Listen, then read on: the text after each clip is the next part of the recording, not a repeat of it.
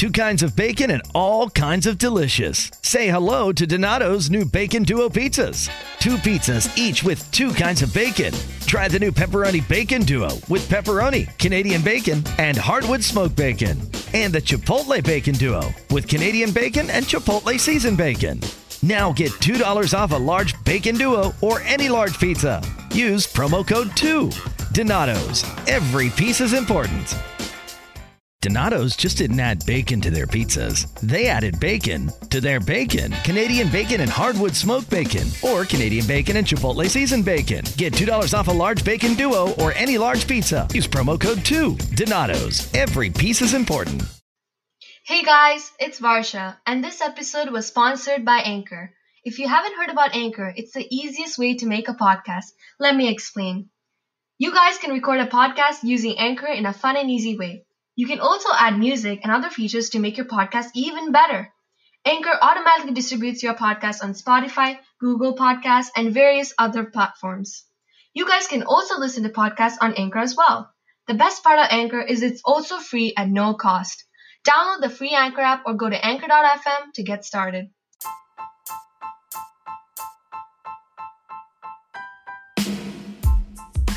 It's Real Time with Megha. Back with a brand new episode of Season 2. Yes, Varsha, I'm so excited to be back with new and better content. Yeah, we've been spending time making changes to our podcast and trying to figure out how to make it better for you guys.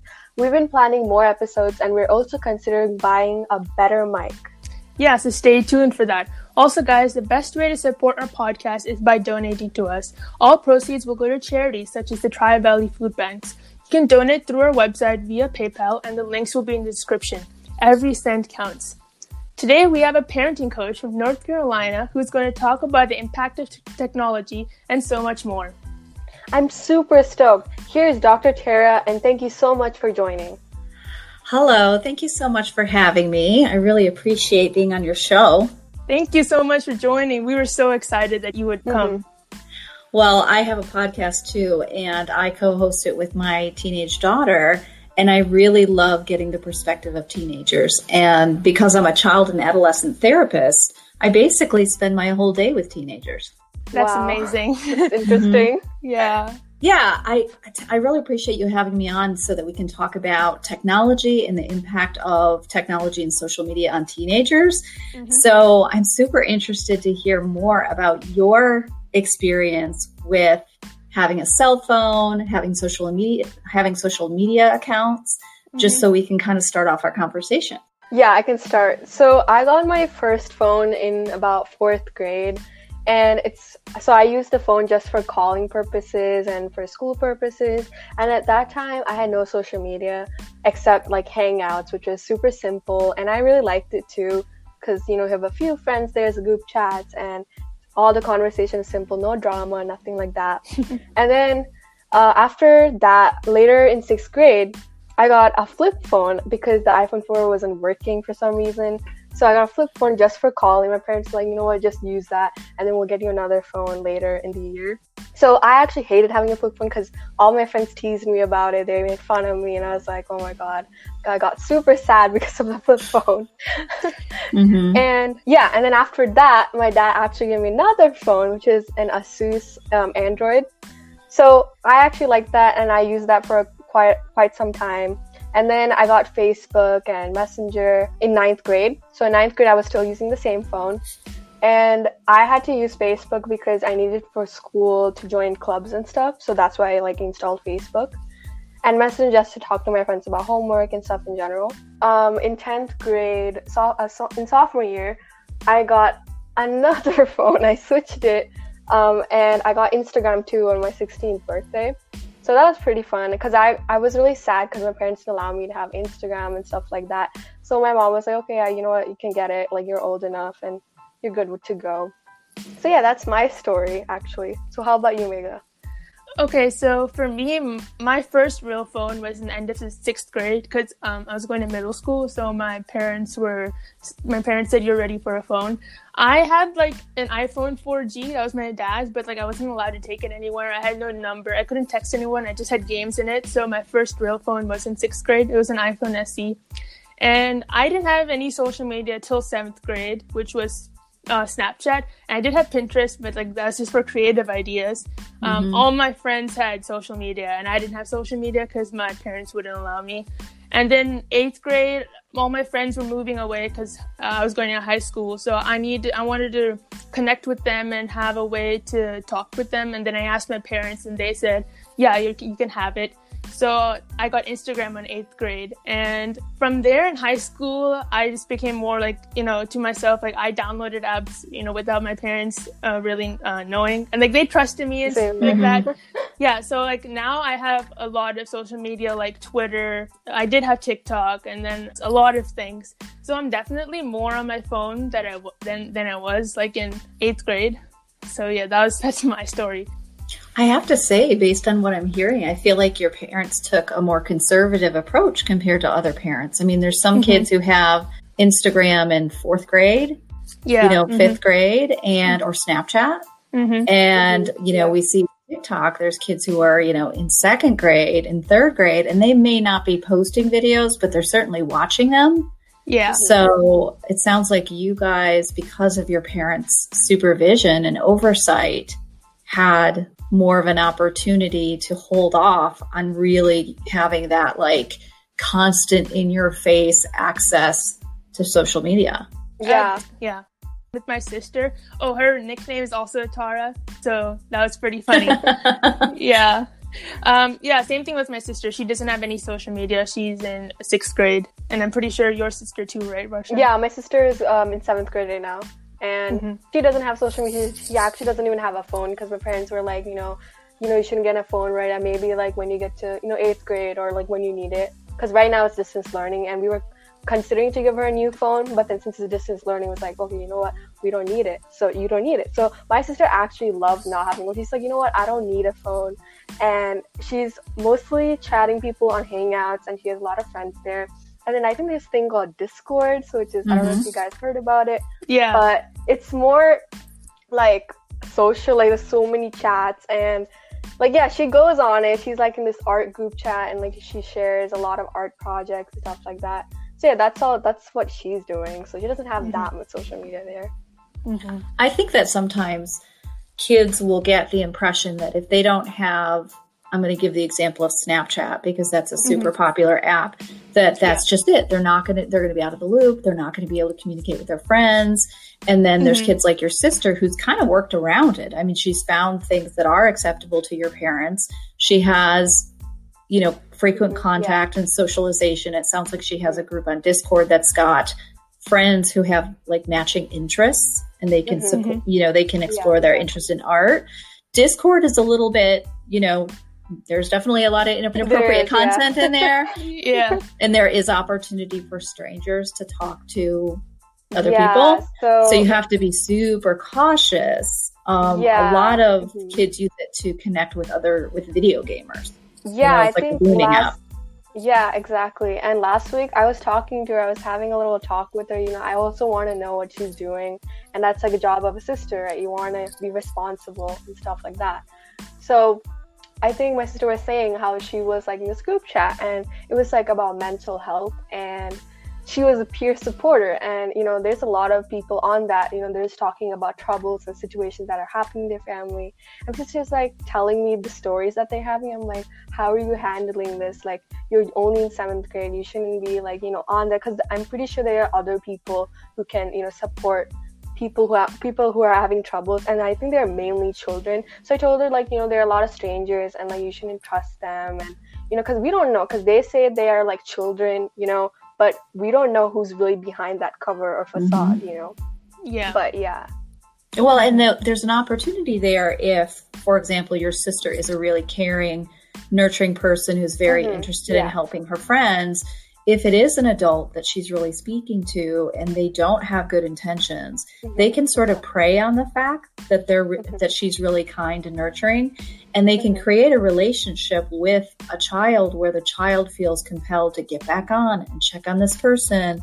I'm the person who is there for them. They need me. And so they can end up getting pretty attached to this person and step away from some of their real life activities because they have the belief that this person is counting on them and that they have a responsibility. So your advice to her to say, you know, hey, can't be 100% sure you're actually talking to kids.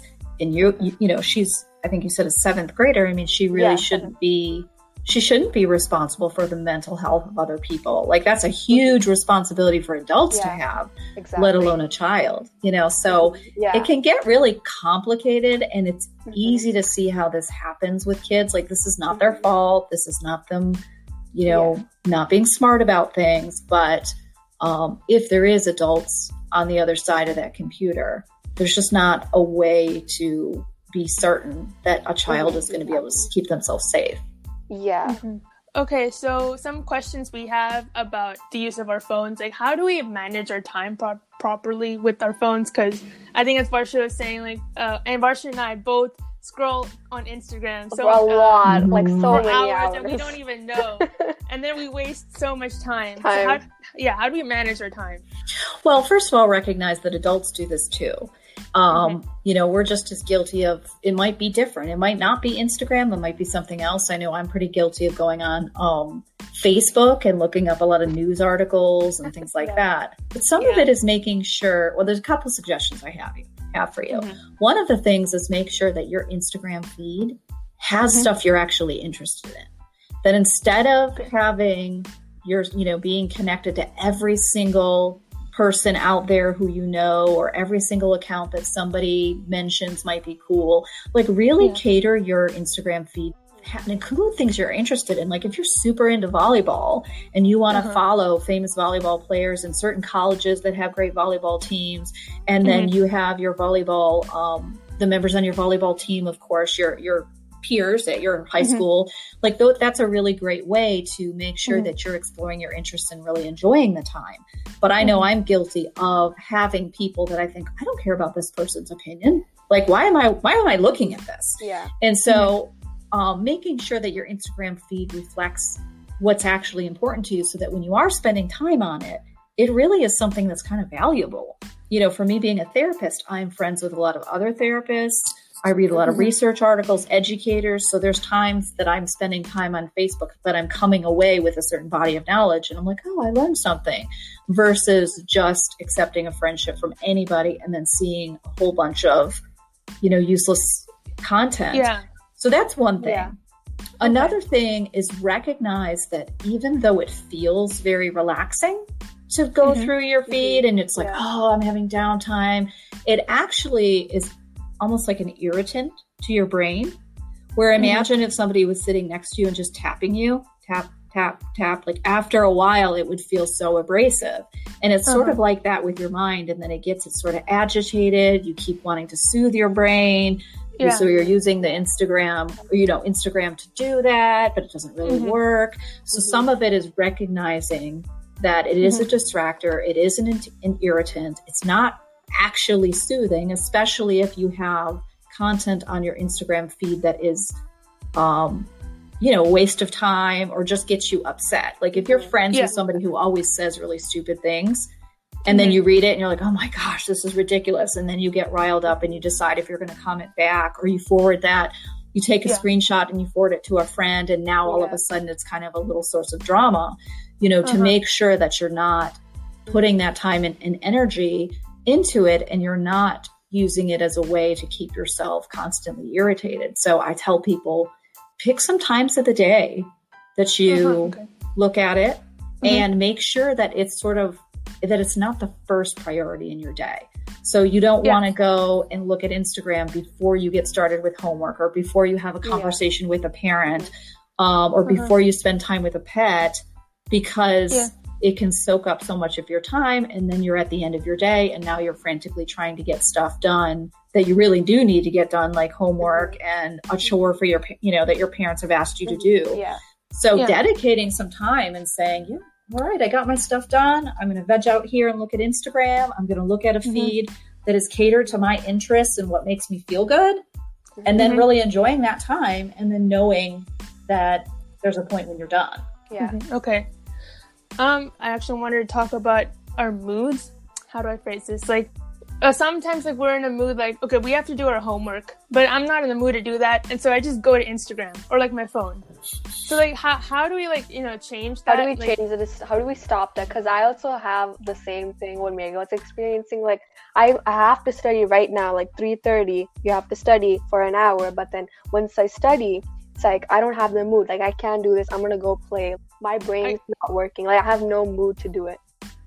Well, understand the reason why you don't have the mood. You're not in the mood to do things is because of things like Instagram. Like it really does diminish your motivation. It pulls at you. And so basically I tell parents that I work with, like if on one side there's some activity, a sport, exercise, spending time with family, whatever it is. And on the other side, on the other hand, is technology. Kids are almost always going to choose technology. So if you have unlimited access to it, then you're always going to choose it, or you're always going to be really tempted to choose it. And you're going to kind of feel resentful when you don't, when you can't choose it. So some of it is doing what you can. I mean, I do encourage parents to help kids who are distracted by technology by having them put some limits on their phone and saying, all right, on a school day, you might have access to Instagram for an hour or whatever. But if they have unlimited access, and adults do this too, it's just so tempting to keep choosing that as the preferred activity, because most of the time it does feel like it's more fun than doing schoolwork. So, if you're having a hard time getting over that hurdle of like, ugh, I have to do this boring task when I want to be zoning out on technology, sometimes it can be helpful to just make that not accessible. A few months ago, I wrote a book and I had to write a certain number of words per week to get to the deadline. And so I would go to my office and I would, obviously set this goal, and I would understand that before I could go home, I had to get a certain number of words done. And I found myself wasting a lot of time on my phone. And I literally learned that if I got up and I put my phone on the couch, like in my office on the couch, and I didn't have it where I could reach it.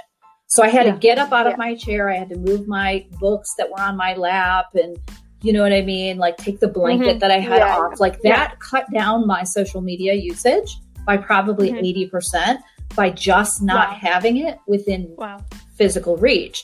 So I definitely think that kids should use those strategies to say, like, when we got on this call that we're on right now, I got a text and I looked at it. No, I'm with these ladies right now, and my headphone thing is long enough that I reached over and set it on the far side of this cabinet because I know I won't touch it. It's out of reach. It's become inconvenient to look at it.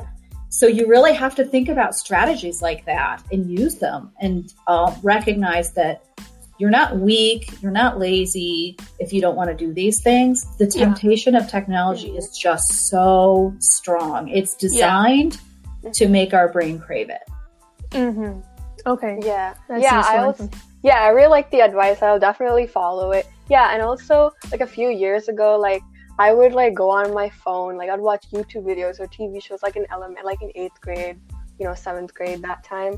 And like in the night, late in the night, like 12 or 11, I used to like look on my phone, and then my dad like used to monitor everything what I was doing, and he's like, oh, why are you watching? And he caught me like, oh God, he's like, aren't you supposed to be sleeping? Where's your phone? And I got really like, distracted by it. And then like in 9th grade, he set up like, restrictions. So like at 10 p.m., my Wi-Fi goes out. So, I sleep at the right time. And like at 10 p.m., like I go to bed, but I read a book because I can't sleep that well. So I won't sleep in 10 minutes. Because like people, when they're just in bed, they just sleep in 10 minutes. For me, like I just stare up at the ceiling.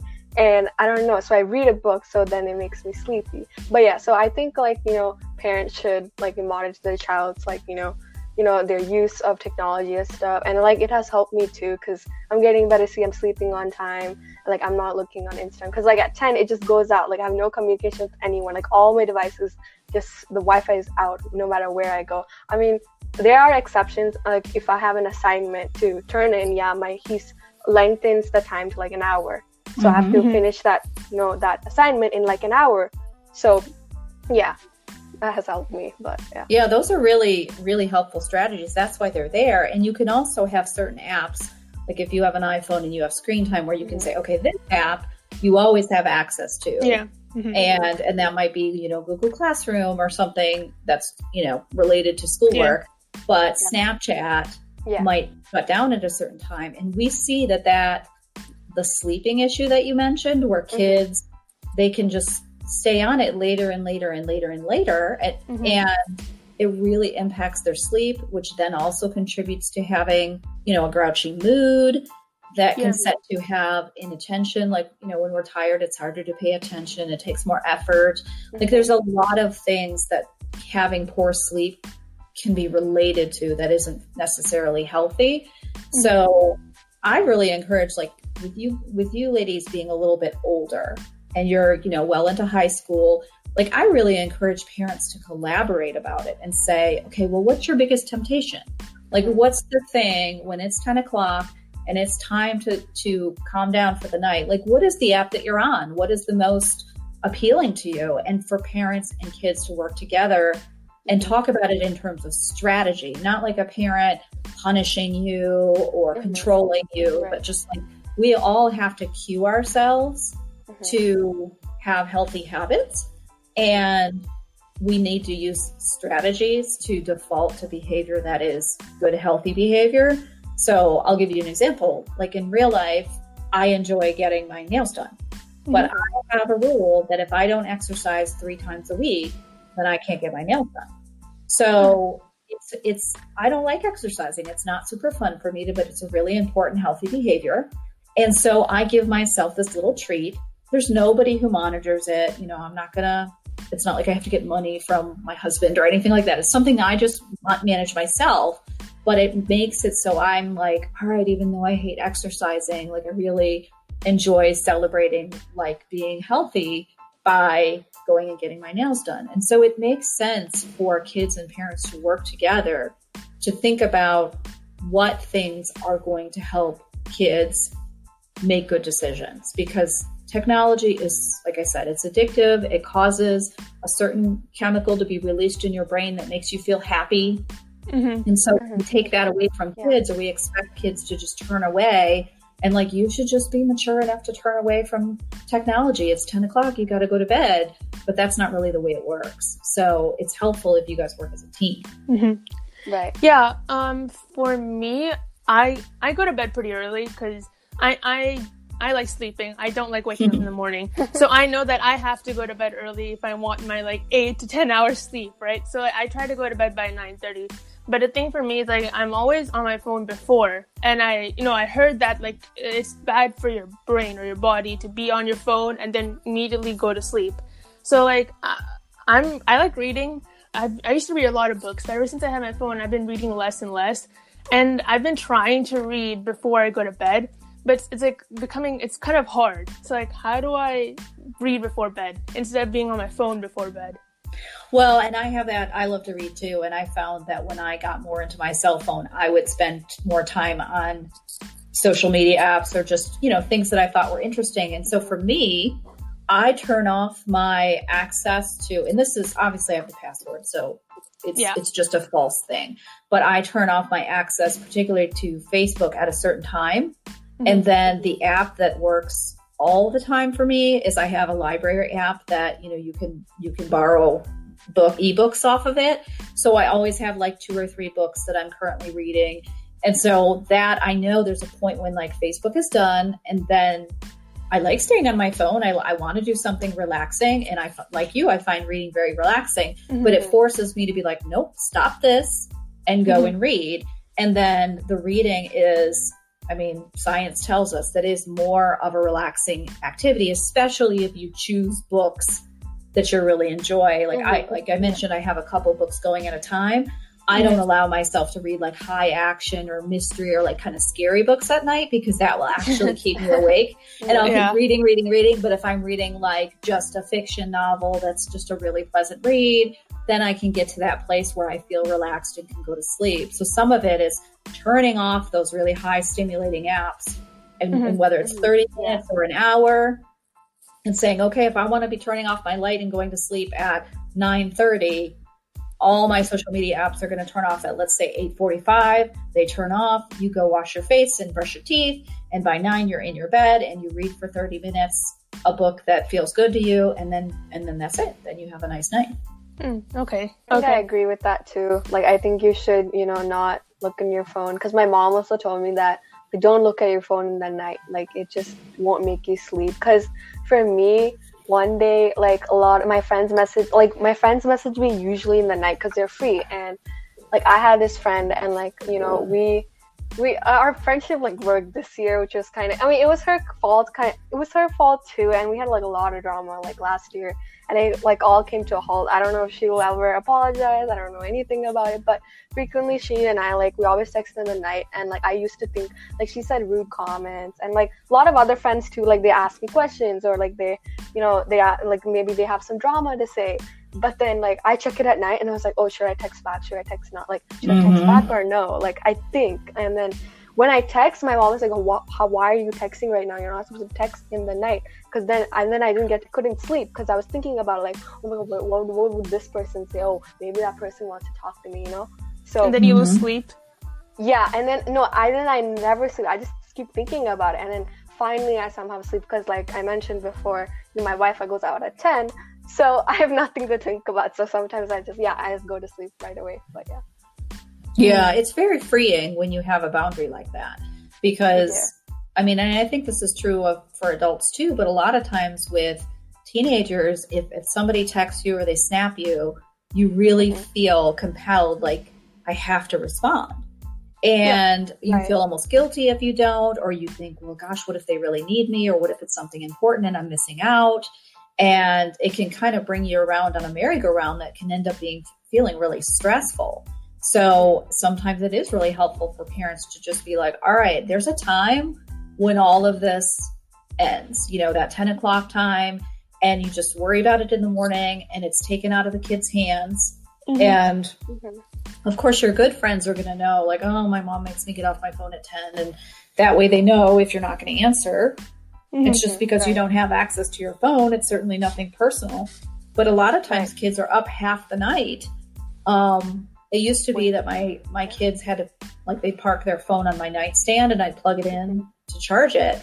And there would be, all night long, there would be notices that so-and-so sent a snap, or there's something on Instagram or a YouTube channel that they follow posted something. And I was like, goodness, if this were in their room, like, this would be really hard on them, for them to refrain from looking at these and responding. And then a lot of kids too are wearing, I always call it an iWatch, but that's not an Apple Watch. And so then they have their wrist buzzing that tells them that something is right. So a lot of it is like, it's not only do you need to set aside the phone, but you need to make sure that you're not sleeping with your watch on, or you turn off the notifications. Right. Yeah. Okay. Yeah. And also, like, some of my friends, like, they get angry when I don't text in an hour. And that's why, like, my friend just stopped talking to me, because we used to have fights, and, like, it was and she said it's a toxic relationship, and I got so mad. Like, so much drama happened, right? And then, like, this year, like, our families were also really close friends as well. And, like, this year it all came, like I said, it stopped, right? And, like, I don't know what's gonna happen next. So, like, she was a person who was like, she would get mad if I don't text in like 1 hour or like 10 minutes. And I got super annoyed. Even like some of my other friends too. Like, if I don't read the message, or if I left them unread, maybe I have something to do. So I want them to understand that, I have work to do. Like, I have to focus on my work than texting, because I can text you at another time. So sometimes I feel that, like, it's kind of annoying, because people sometimes have a problem with me, like, not texting back at the right time.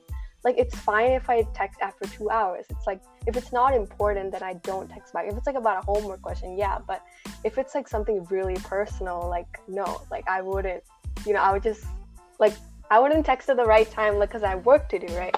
But yeah. Well, think about with texting, there's like an etiquette to it, right? Like, there's what's mannerly.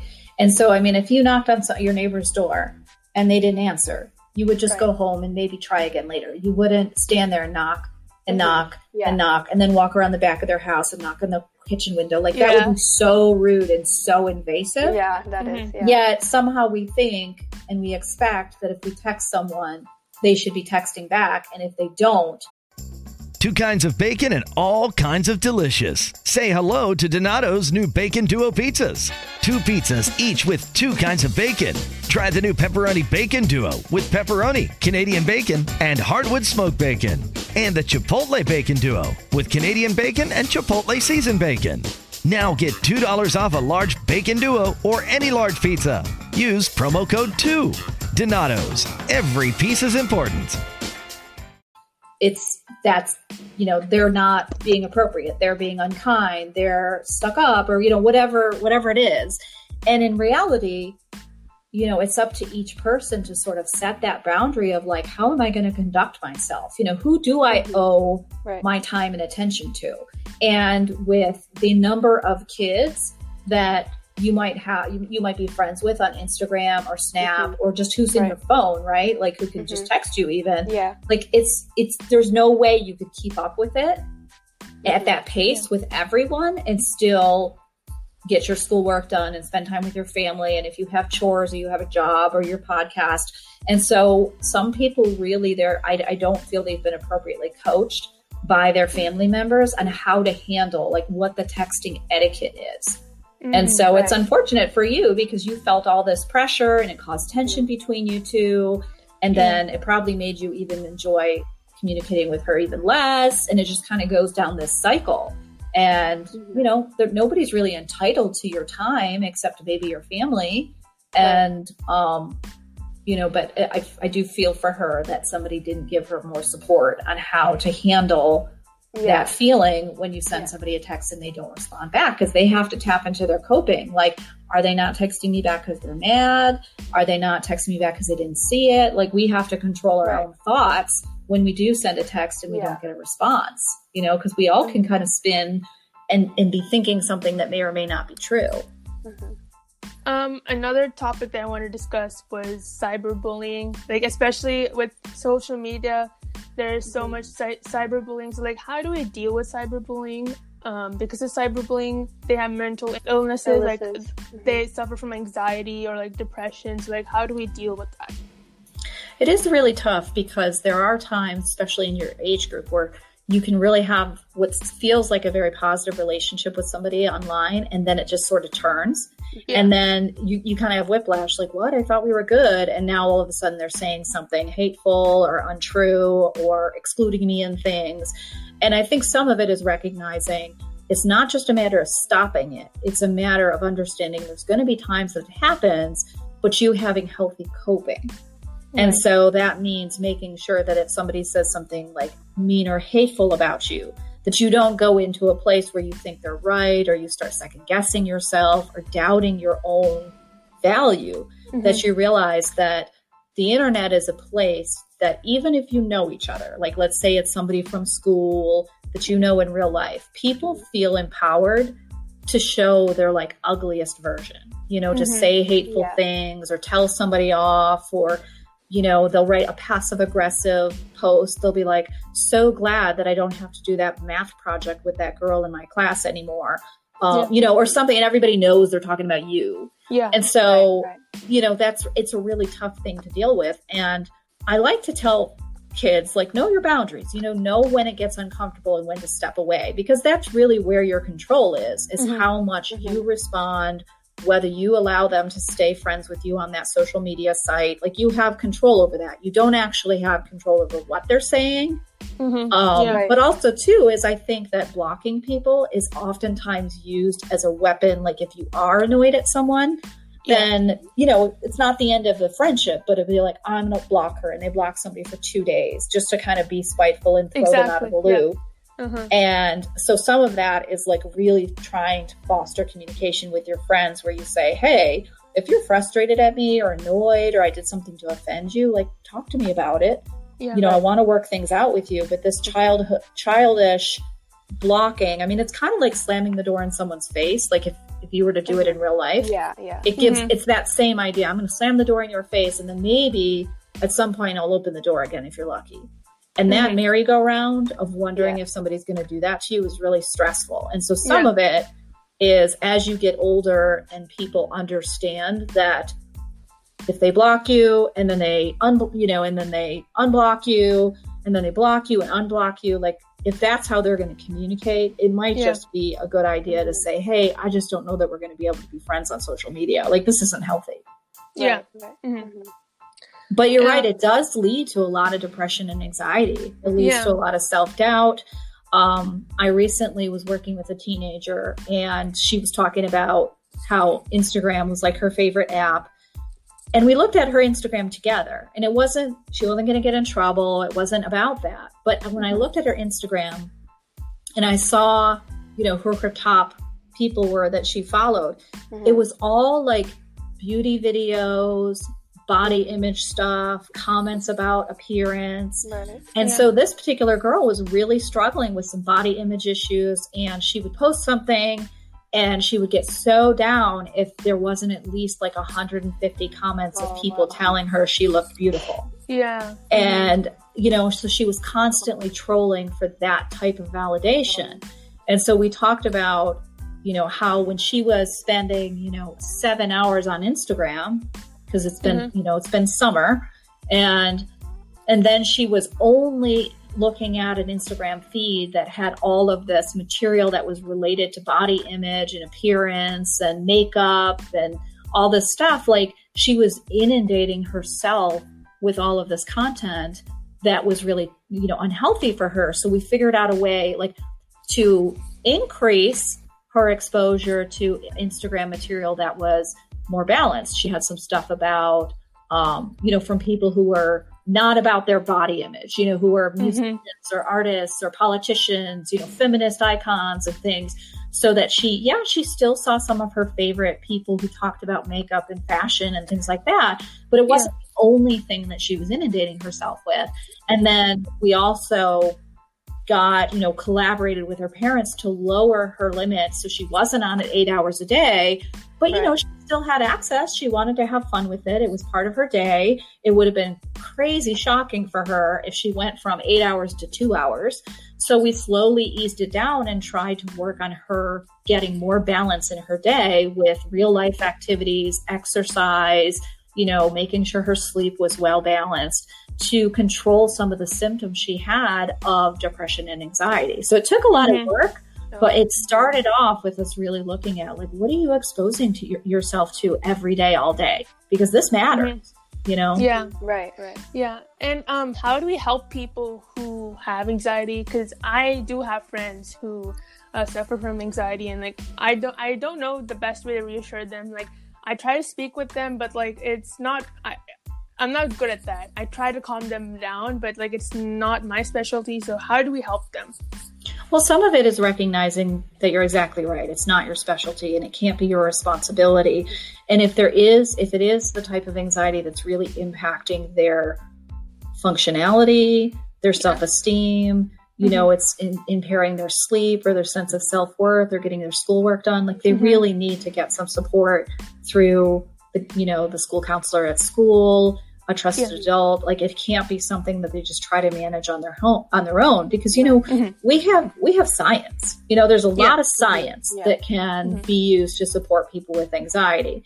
But if you're standing there with a friend and they're expressing that they're anxious about something, one of the best things you can do is just to let them know that you hear them. Instead of saying, oh, you don't have any reason to be anxious, you're fine, to say, oh gosh, I hear that you're so anxious.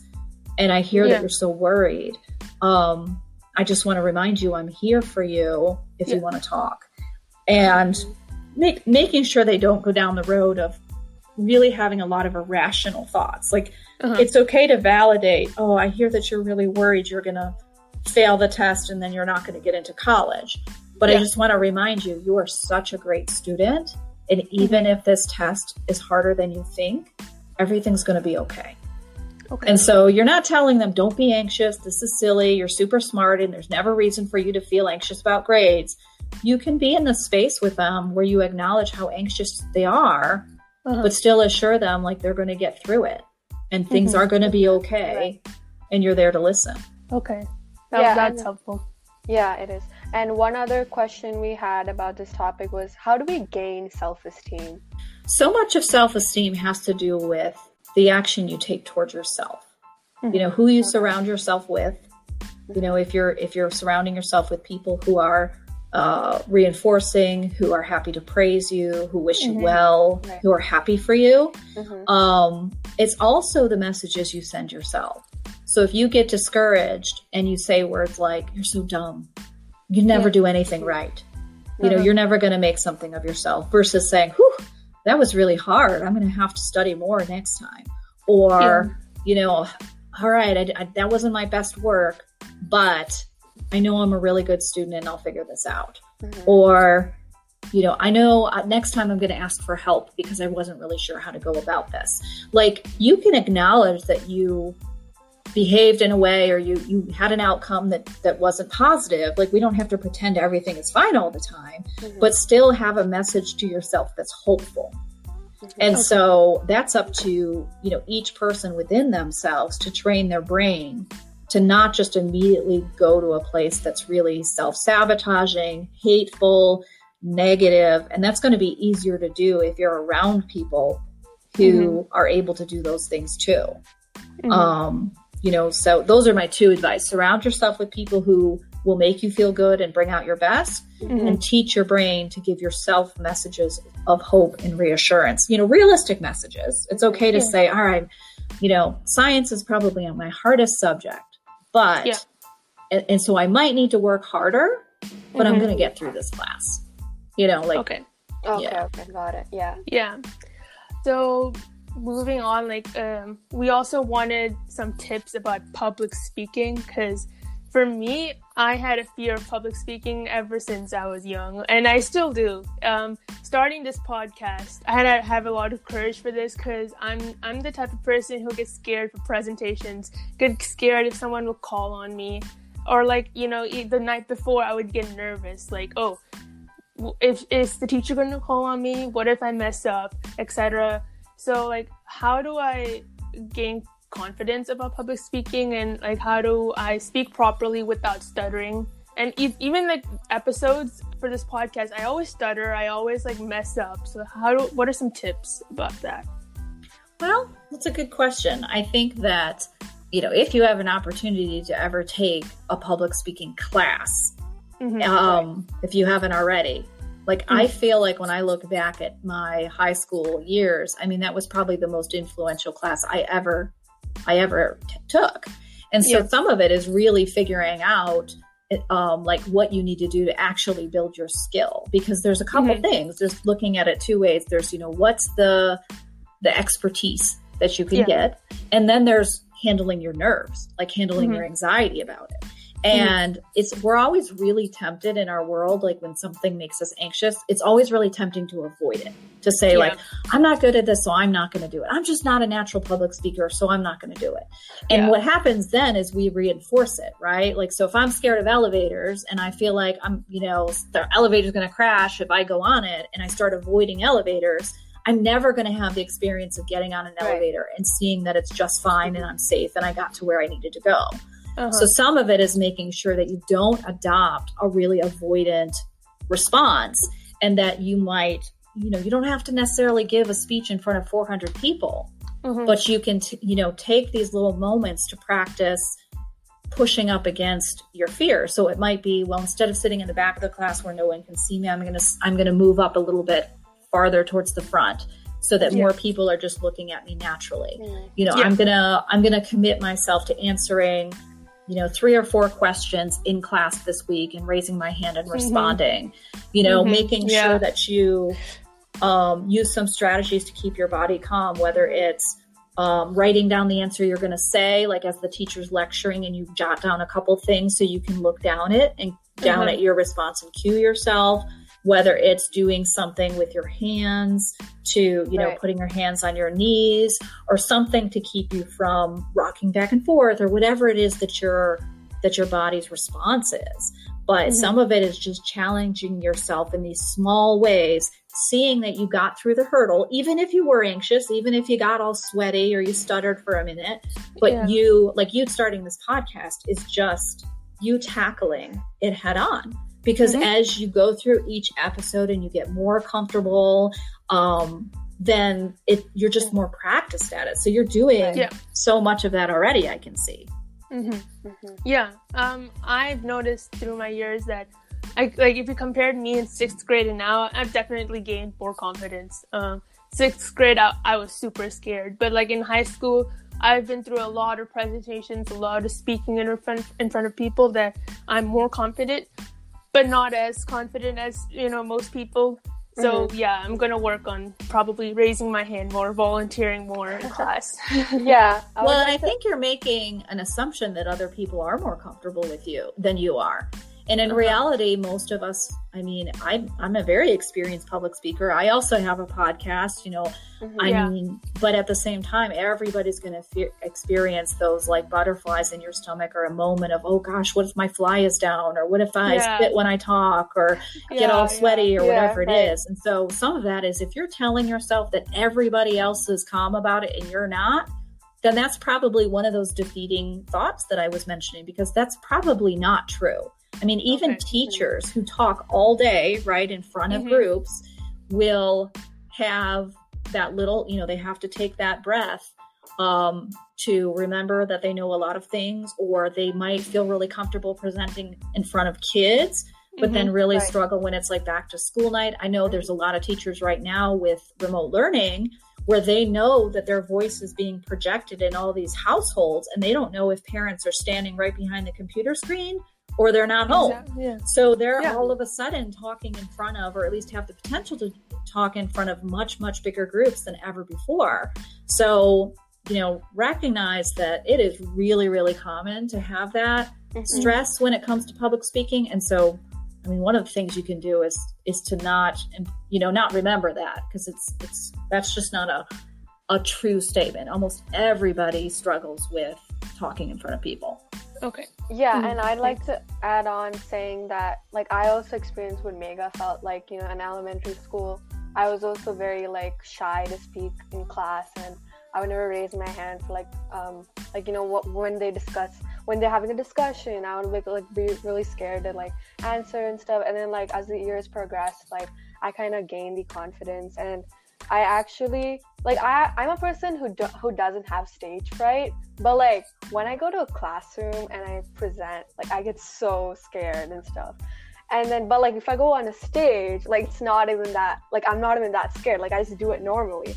And some experience I've had is that I've been doing emceeing for, 2 years, and I do it with my friends. And, it's pretty, I've gained a lot of skills with that.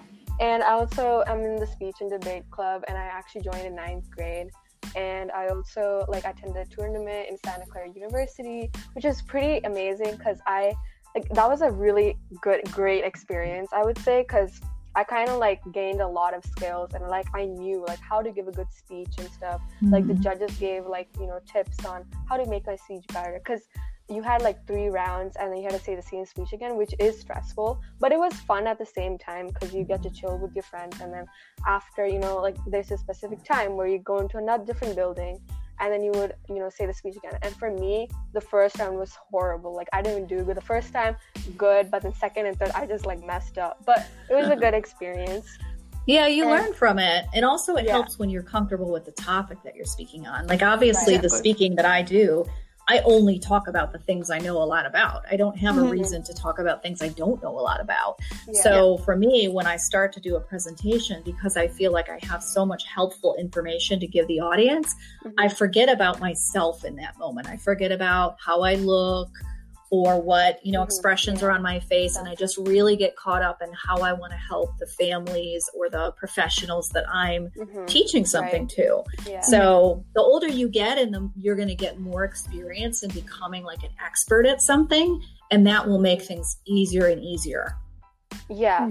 And I've always tried working on it. I honestly love giving speeches, because if I'm passionate about a topic and I really want to solve that issue that I'm talking about, maybe because year, I think maybe last year or the year before, I attended this Toastmasters International kind of 8-week session, and every Sunday my friend and I, we would go, we had discussions, you have to go in front of the class, say they have table topics, and we would talk about that.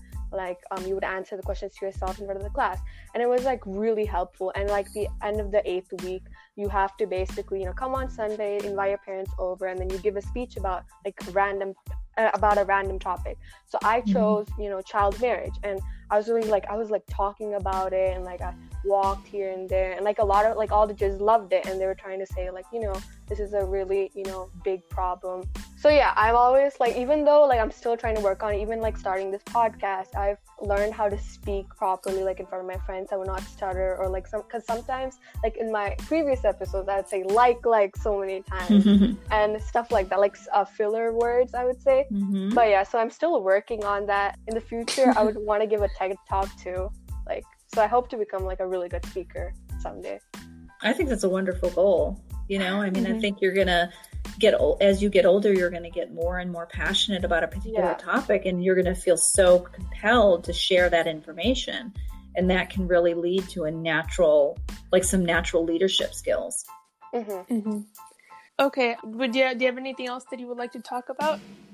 I think you guys have been so fantastic about asking some great questions. I know, I'm so glad we had a chance to talk about sleep.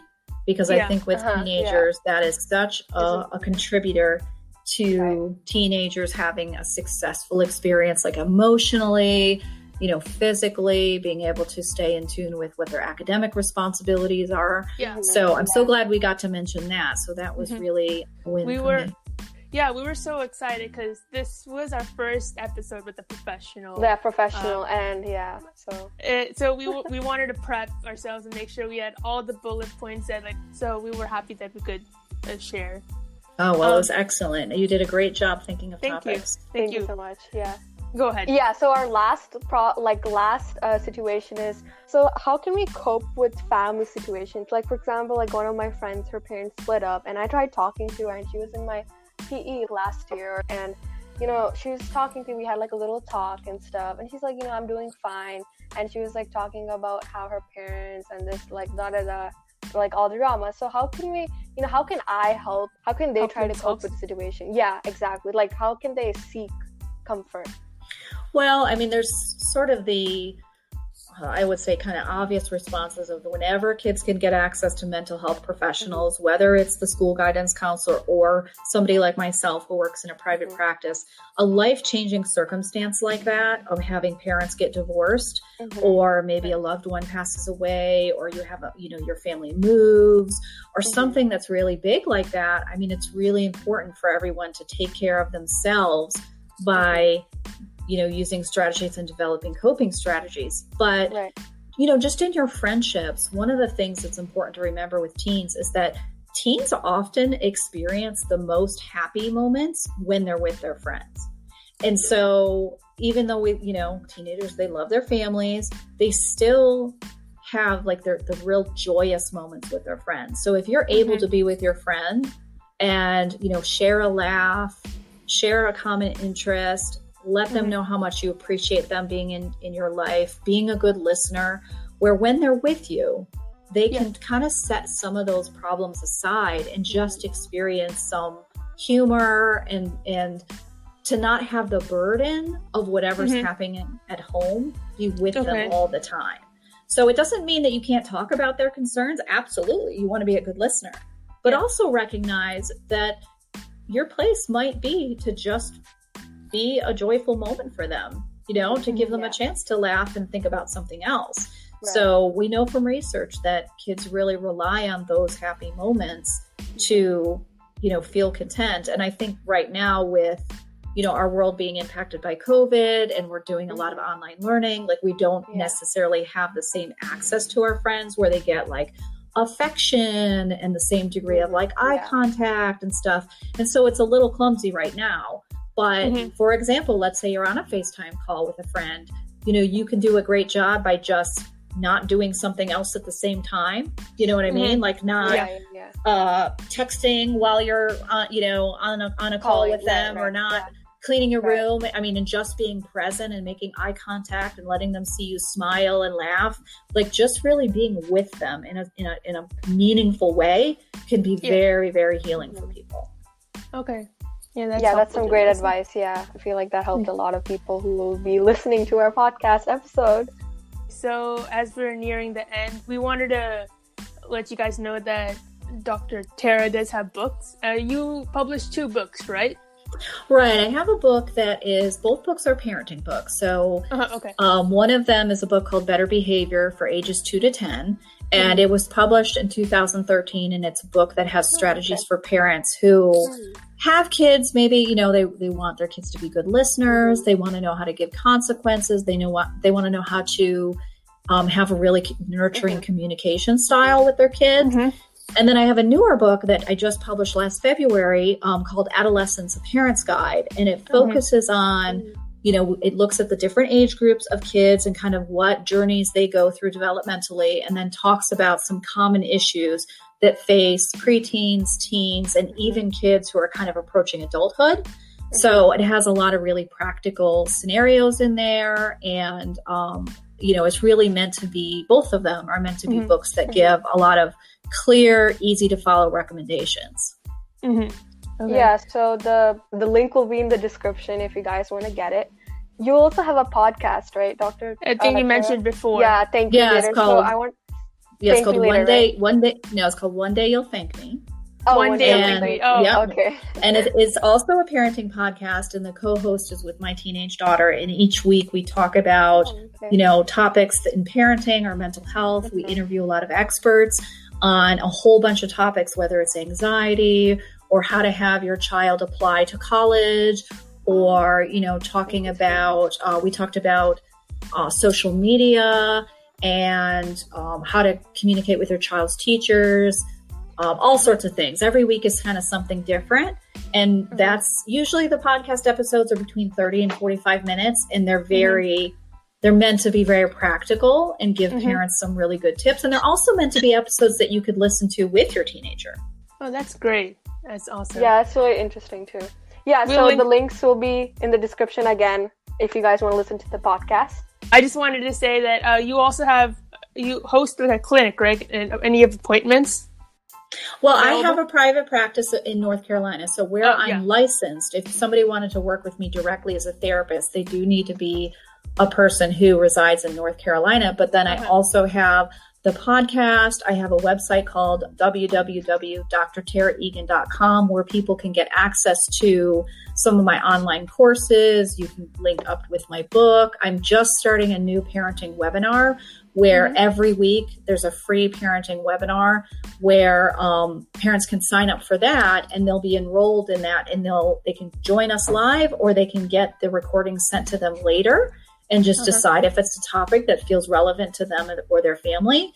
And they can get access to the information that I have to share in multiple ways, not just through my therapy practice. Okay. If you want to check her out, the link will be in the description again. Yeah. Awesome. So thank you so much, Dr. Tara, for talking to us, and it really benefited me as well on how to stay healthy. Well, thank you so much, ladies. You're doing a great job. Yeah, thank you so much for joining. This was so really, really exciting. And I mentioned this like thousands of times this episode, but this was super exciting for us. I had a lot of fun, and I learned a lot from you. And I'm definitely going to be taking a lot of your advice. And thank you so much. It was some really great advice. Like, I feel like we all should follow it. Yeah. Well, when you post this episode, let me know, and I'll share it on my social media too. Of course. Thank you. Thank you. So along with Megha and I, we thank all our listeners around the world for supporting and loving us. Follow at MV Talks 2020 on Instagram for shout outs and requests. Our active listener shout out for this week goes to at Kushi_K. Thanks so much, Kushi. Yes, guys, remember to always stay safe and positive. Yeah, and we will be also linking Dr. Tara's website, so make sure to check it out. If you want to receive updates on our latest episodes, for example, who'll be bringing in the future episodes, make sure to subscribe to our emailing list. Have a great day, everyone. It's me, Varsha. And Megha. Signing off. 2 kinds of bacon and all kinds of delicious. Say hello to Donato's new Bacon Duo pizzas. 2 pizzas, each with 2 kinds of bacon. Try the new Pepperoni Bacon Duo with pepperoni, Canadian bacon, and hardwood smoked bacon. And the Chipotle Bacon Duo with Canadian bacon and Chipotle seasoned bacon. Now get $2 off a large Bacon Duo or any large pizza. Use promo code 2. Donato's. Every piece is important. Donato's just didn't add bacon to their pizzas. They added bacon to their bacon. Canadian bacon and hardwood smoked bacon, or Canadian bacon and Chipotle seasoned bacon. Get $2 off a large bacon duo or any large pizza. Use promo code 2. Donato's. Every piece is important.